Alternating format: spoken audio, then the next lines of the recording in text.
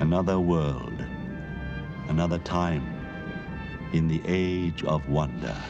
You are listening to The Dark Crystal. Minute!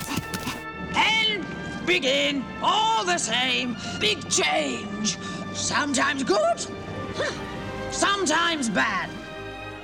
And now once more the world must undergo a time of testing. It is time to return to the castle. There is much to be learned, and you have no time.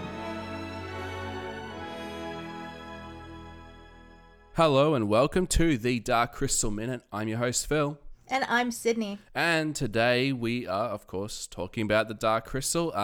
So for those who are new to these series of little shows with the Dark Crystal Minute, every episode we go through every minute of the film in detail, have a lot of fun chatting about all the different things that happen within each minute of the Dark Crystal.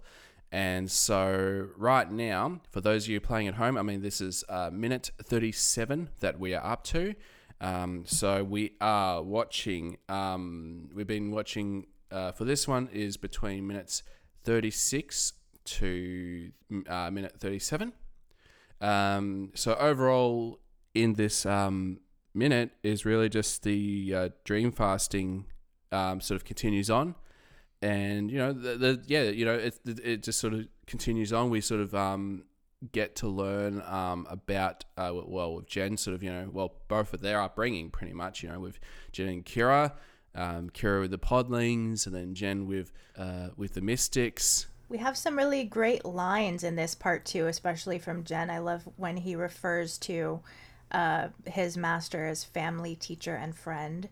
I think yes, that is just such a beautiful, like anyone who's ever had a close bond with somebody in their family who's like a mentor, but more than that, somebody who's also kind of their buddy. Like I would think of like my grandma, for example, in this. So I love that line. Like he says he's family, teacher, and friend. It's so wholesome and sweet. Yeah, absolutely. Yeah. It was like one and then I love and following on, Jen says, and I can nearly forget everything that happened, which I guess he's probably talking about the past, about, how his parents were killed by the Skeksis. Yeah. So just, sort of, I guess, moving forward, forgetting about all the bad things, I think, He doesn't have any of the memory of sort of the genocide and being taken from his parents in the same way that Kira has those memories. We talked a little bit last time about how a huge difference between Jen and Kira's characters is that Kira still retains those memories of her trauma. She remembers that traumatic event, and so she carries that weight with her, and Jen has kind of gone the way of the mystic and continue moving forward and not dwelling in the past and not getting involved in the, figuring out the whys and the hows, but just focusing on moving ahead and the now, staying present, constantly learning, like we see in the sort of montage and the interweaving of what their upbringings were like. And Kira's was very like, I learned how to speak with all the living things. I learned the names of all the flowers and all the plants and how to speak with every living thing. And then Jen was very much like, he learned all the book learning and like philosophy and math and reading and learning about words that stay and all around me the shapes of kindness, learning the shapes of kindness. Oh yeah, absolutely, yeah, and I love like Kira's line. She says, I can go free and talk with flowers and all the living things. I mean, of course, we do, see her being able to talk to all living things, pretty much. I mean, with the animals, but I think she does have more of the gift, with all the living things. And I mean, I was even, it's one of those things, watching these films so many times, like, oh wait, she can talk to flowers, which I thought that's a really interesting thing, because I don't think we've seen that. I don't think there was any scenes that saw her demonstrating her ability to talk with flowers, or same with Dark Crystal Age of Resistance. And that just made me thought about, whether there could be you know, if we saw more Dark Crystal stories, there could be some plot line about, you know, these gelflings, they can talk to flowers and they can do, so it's just one of those things, The closest thing I can think is sort of like, I think about Deet and how she, you know, it's sort of her job when we meet her at the beginning of Age of Resistance, you know, that communing with true, all the creatures and like the flowers that the sanctuary the glow. tree. Yeah. And she touches, you know, we see that that Thra, you know, and she's even connected with like the breath of Thra, like sort of in that Groton culture. They are literally they're within Thra, they're underground, they're with all the roots and the plants, and so I think we see like sort of hints of that. We're sort of reminded like, oh, this might be something that's left over in Kira, but then also remember Kira's not raised by Gelfling culture, she's raised by podlings, and we learn that the podlings are sort of plant people, and I mean they're essentially little potato guys, and they live in the ground with the plants as well. So I'm sure that there's a good chunk of that, you know, conversing with the wildlife and the plants that comes directly from how podlings interact in their society.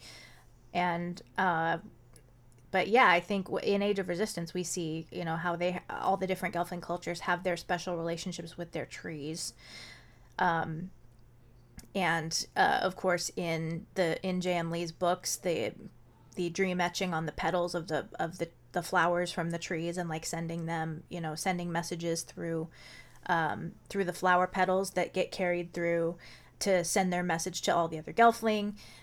So I think there's hints of that. I imagine that it's aspects of that left over combined with what sort of podling culture, because podlings are kind of like little hippies in a way. Like yes, you could definitely say that. Yeah, they just party and talk to nature, and they chill, and they try not to get involved. They're just helpful little dudes. It's their way or the highway. Yeah. They're like a bunch of little Bob Dylans. Yeah. Just chilling, playing their jams, having their drinks, and you know, what's important is the earth that they live in, and so it makes sense that Kira would retain that. But again, it also raises the question of like, you know, how much, you know, Kira does sort of retain a little bit of Gelfling culture and knowledge. Is that just from the little bits and pieces she remembers from her being a tiny baby, and, you know, when her mother put her in the tree, and did she retain anything at that point, or did the podlings, were they familiar at all with any of Gelfling culture? So would they have taught her like the ultimate question of like, why does she speak English? I mean, it's not called English obviously, but why does she speak the common tongue? Why does she speak the Gelfling language if she was raised by podlings? You know, she knows how to speak the language of plants and animals and podling, obviously, but where would she have learned how to converse with Gelfling? Yeah, so, but that and it is really interesting that she's able to learn to speak Gelfling, but she never learned how to read Gelfling. So it raises so many questions about the podling culture. Why, you know, the podlings probably remember a lot of, you know, there may have been some podlings in her sort of camp, in her little podling tribe, who retained, you know, knew enough how to speak to the Gelfling if they were old enough to remember living amongst them, conversing with them.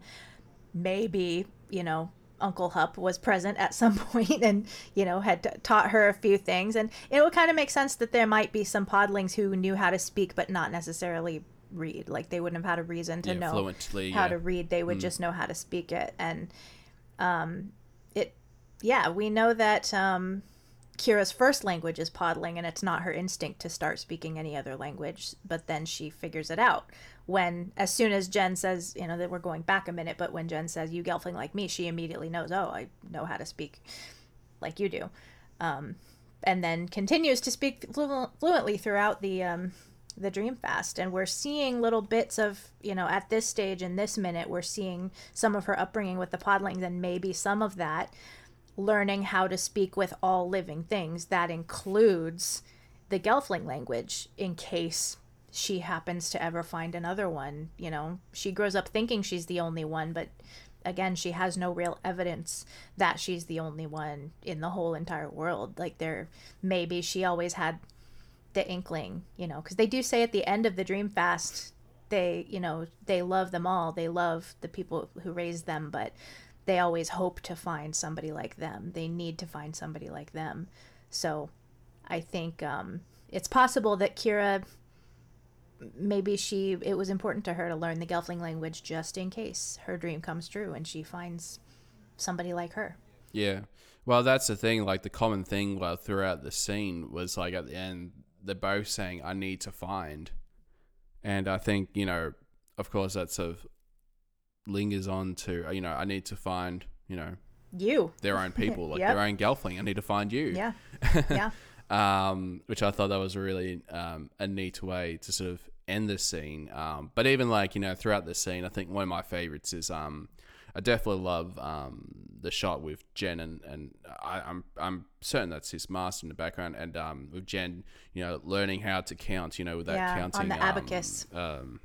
The abacus, yes, yeah, and I love the use of not only circles but the triangles as well. So Yeah. Mm-hmm.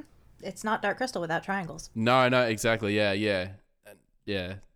and just love that little piece. It just brings me back to my childhood, learning how to count and all that kind of stuff. So I don't know about in Australia, but also in the U.S. at a lot of like doctors' offices and dentist offices, when it's for kids, they have in the waiting room these toys that kind of look like abacus, where it's like all these long twisty, like it looks like a little miniature roller coaster with all the little wires and like the little beads on them, and you move the beads along, kind of like an abacus, but like a wacky looking abacus, and it's meant to just entertain the kids while they're waiting to go see the doctor.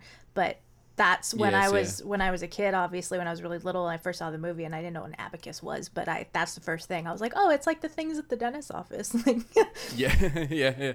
I know. For me, it might have been either in primary school, or it might have been when, because growing up, I used to have a difficulty with speech, and I'd actually go to see a speech therapist every week in the early years of from the ages of I don't know, probably 3, I think probably around 3 all the way up till the start of high school. So it was say about like 6 or 7 years, and so I definitely remember, I think that might have been like in a speech therapist room, because I always had trouble at like pronouncing words as a kid, or that sort of thing. So that's sort of like, that brings me back quite a bit. Yeah, absolutely. So as you're watching this montage of sort of Jen learning from his master, it's it does kind of is very similar to going to something like speech therapy, and because my younger brother had a very, very similar experience. He was in speech therapy for most of his early childhood, and I accompanied him a lot of the time, because a lot of his progress was helped by my constantly talking to him, because I was only 5 years older than him, so I went with him for a lot of things. And yeah, I definitely do see kind of parallels, especially if you have a really good relationship with your mentors and your teachers. I think anybody who has had a good mentor relationship in their life, when they see this dream fast, there's just this entire just being taught by mentors who are loving and compassionate is something that Jen and Kira both have in common. That we see this common theme throughout this dream fast of like, even though they're not among their own people, they are still brought up in environments of love and kindness and compassion and learning. They're constantly learning something, and that's, I think, that's a message that is really important in the Dark Crystal in general. It's that even when things are dark, so to speak, there is always knowledge to be found. There's always something to find, to grow from, and to learn, and to keep moving forward in some way, to find hope. And hope and knowledge and learning are intertwined, and kindness and learning are intertwined. So yeah, Jen and Kira definitely illustrate that in this dream fast. And then the whole just the symbolism of the fact that they share these things by holding hands as well. There's so much to be said about that. And yeah, absolutely, yeah. And yeah, just the love and kindness, the shapes of kindness for the world, the shapes of kindness. Yeah, I'm like that would be kind of, that would be an interesting teaching from the mystics. Like, what is the shapes of kindness? It's like, is it, you know, certain shapes, you know, the whether it's like the circle means love, or like the triangle means, I don't know, harshness because of the sharp edges, or I don't know, like, yeah, I'm just like, I would love to know what the shapes of kindness is. But it's such a great line of dialogue. Like, you know, it's like it makes sense in the world of Thra. You know, so I actually love, I do love that that bit of dialogue. So yeah. And I guess that's a cool thing, you know, that, you know, from this dream fasting scene, especially with Jen, like he's talking about, you know, he shows me numbers and things called words, and the whole thing about words that does come into place much later on in the film. So I like that it's sort of, you know, it's don't know at the time, but you know, when you watch it multiple times, it's like, oh, that was a nice sort of little hint of his character. Yeah, the fact that he knows what words are and knows how to read is definitely going to come into play in a major way later. And that is like actually a good point. Like throughout their adventure, we see Jen and Kira utilize the things that they learned as children, what we see in this dream fast. We see them utilize those things later in the film. It's we see Jen put his knowledge to the test when they've come across the ruins. And then Kira, of course, we see her utilize her skills of being able to talk to the animals and the life of Thra. Well, we see that immediately. As she's she's gonna pull throughout the film with Kira. She does a lot of, you know, talking to the animals. But then later, you know, at the climax of the film, it happens as well. There's, you know, when she in the scientist lab. So it's nothing is thrown away in the Dark Crystal. There's nothing that's just like a detail that doesn't matter. There's nothing written in it that's just like Yeah, I know. Everything matters in the Dark Crystal, yeah, it's all connected somehow. It comes back eventually. There's something there to be explored in every single minute. Yeah, and even like, even for example, like in this minute, like there are moments where you do hear a bit of dialogue that's actually hard to hear. So when you hear Jen talking, you do hear Kira's voice in the background, and vice versa. If you hear Kira's main voice, then you hear Jen's in the background. And it's one of those things where I try to listen to it so many times, and it was just, you know, it's one of those things I was like, I really wish, I would like to know like what Jen was saying in that background then, or what Kira was saying in the background.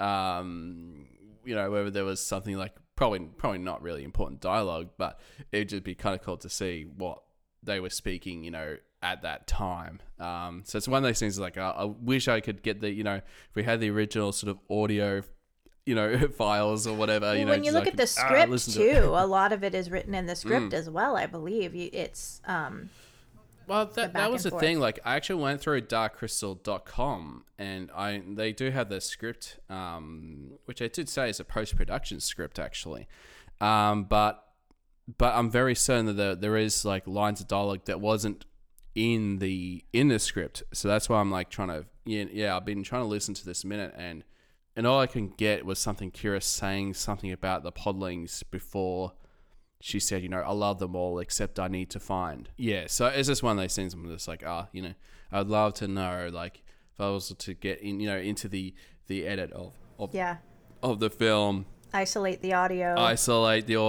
Just a really, so, but that's, you know, the nerdiness in me, you know. That would also be a great thing to ask the voice actors about as well, if, you know, if you were ever to have a chat with Stephen Garlick or with Lisa Maxwell to just discuss that. Like, do you remember any of those, you know, how much of that was just ad-libbing, not in the script, you know, because the dream fast is just like this intertwined stream of consciousness, and sometimes Jen's in the forefront, sometimes Kira's in the forefront, but there's always kind of this muttering stream of consciousness happening in the background, and how much of that was just their own personal ad-libbing. So that would definitely be great to ask them about.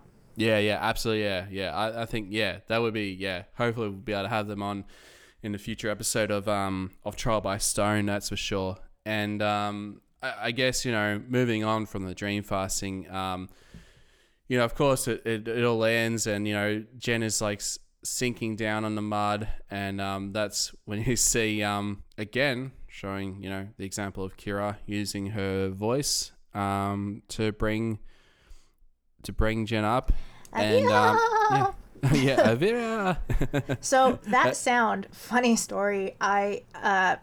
If you've been listening to the podcast for a while, I have a cat named Kira, and she learned her name very, very fast. Like, we got her as a baby, figured out pretty quickly we were naming her Kira, and she learned her name really fast. So whenever I put this movie on, when Jen first says, "Kira, watch out," she like perks up and she like hears her name and she comes into the room.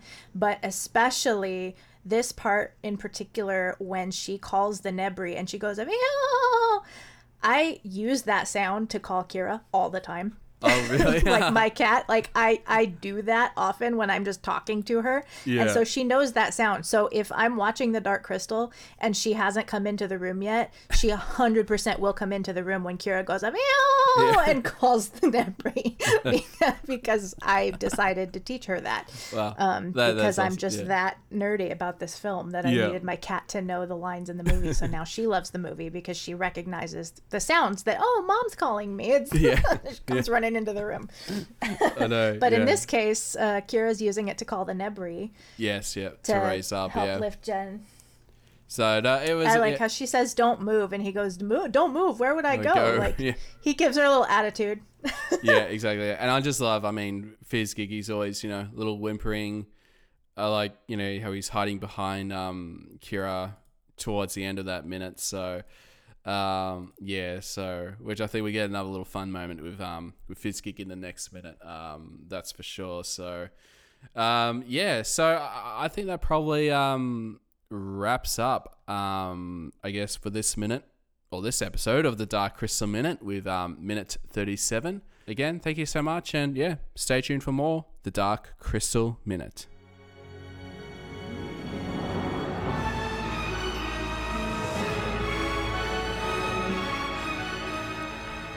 If you'd like to get in contact with the show, you can do so at darkcrystalpodcast@gmail.com. Like us on Facebook at facebook.com/darkcrystalpodcast. Follow us on Instagram at darkcrystalpodcast and on Twitter at darkcrystalpod. Thank you all so much, and stay tuned for the next episode of Trial by Stone.